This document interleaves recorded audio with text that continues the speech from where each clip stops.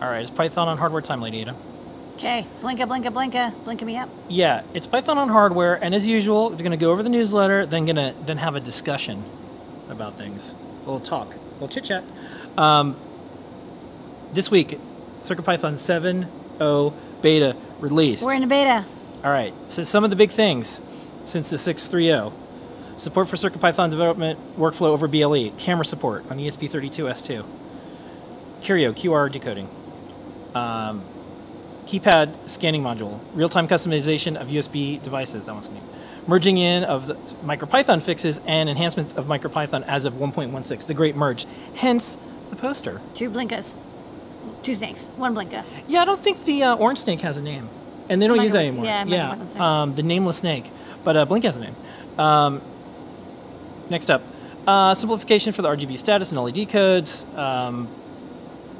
Anything else, like Unicode file name support, I think is a good one. I think that's still being worked on, and it depends. But yeah, a couple modules. But yeah, there's a lot. Big things are camera support, BLE runtime keypad, runtime USB, and updating MicroPython. The rest is a little bit kind of behind the scenes stuff. Oh, yeah, Jeffler was asking me, is it pronounced Curio? So Curio, I did a blog post about, I worked on these Sony robots a million years ago, and then we decided to do a product because Sony abandoned everything, and Curio was a specific word that I always wanted to use even before Sony, and I think that's how it's pronounced, Curio. Curio. QRIO? Yeah, QRIO. Okay. Or QRIO.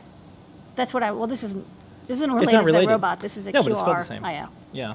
But if folks want to see non-Boston Dynamics robots doing stuff, check out, just do a search on our blog and look for Curio. They were dancing robots. They'd read stories of kids. And I tried to smuggle one of them out, but Sony stopped me. Anyways, so you can look at the rest of the newsletter. More stuff on Whippersnapper. That's our beta. If you want to participate, you can do it on Discord. We have a little bit of a recap of the latest Hackspace magazine. So make music with Pico and CircuitPython. There is a bunch of stuff going on in the world of keyboards and CircuitPython because that's one of the things it does. A lot of people are doing things like make a 3D printed, like Jepler did from Show and Tell, 3D printed keyboards. Keycaps, yeah. Keycaps, you name it, because now we have a MicroPad.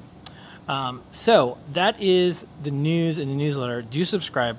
We're getting really close to 9,000 subscribers. Oh. So if like 10 of you subscribe, we'll probably hit it next week. More keyboards.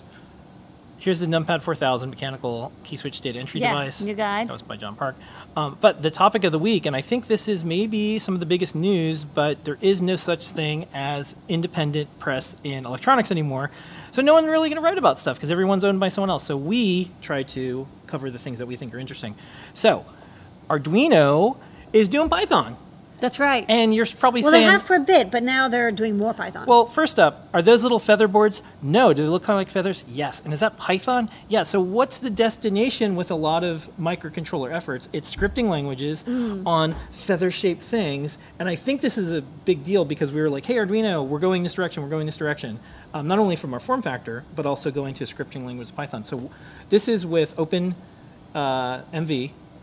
Yeah, so this is interesting because it's MicroPython, why is it interesting? And it's interesting because Arduino's kind of going similar to the route that they had with the Arduino IDE and Arduino hardware, where you don't have to use any particular IDE with CircuitPython or MicroPython. You can use basically any IDE, although Thonny is pretty popular because it has file management. But you can, it's a REPL and it's a file uploading system through the REPL. And so the IDE doesn't matter that much, but having an IDE that is controllable lets them have add-ons and other capabilities that they want to add. One of the things about the Arduino IDE is it's not a very complicated IDE, but it has a couple little add-ons that make it suitable for use with Arduino boards. And so sort of similar to Arduino hardware and Arduino IDE, where they're two pieces of the same development tooling, they're going the same way with the MicroPython and Python on hardware support.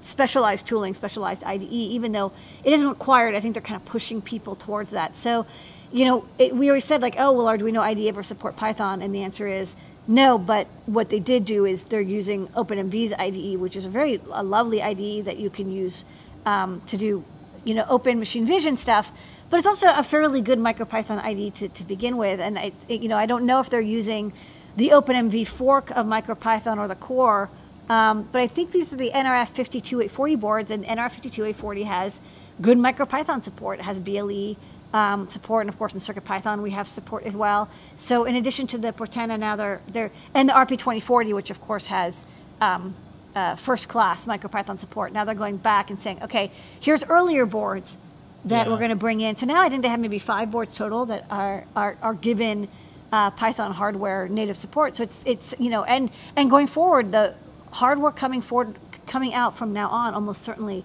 will as well, because it's only going to get more powerful, more RAM, more capability. Yeah.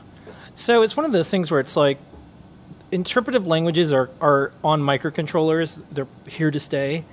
And I think some people get caught up, like, what's the differences between? Start off with the project you want to do, and there might be an easier, better, faster way to do it, and what's the value of your time, and what things do you want to get done.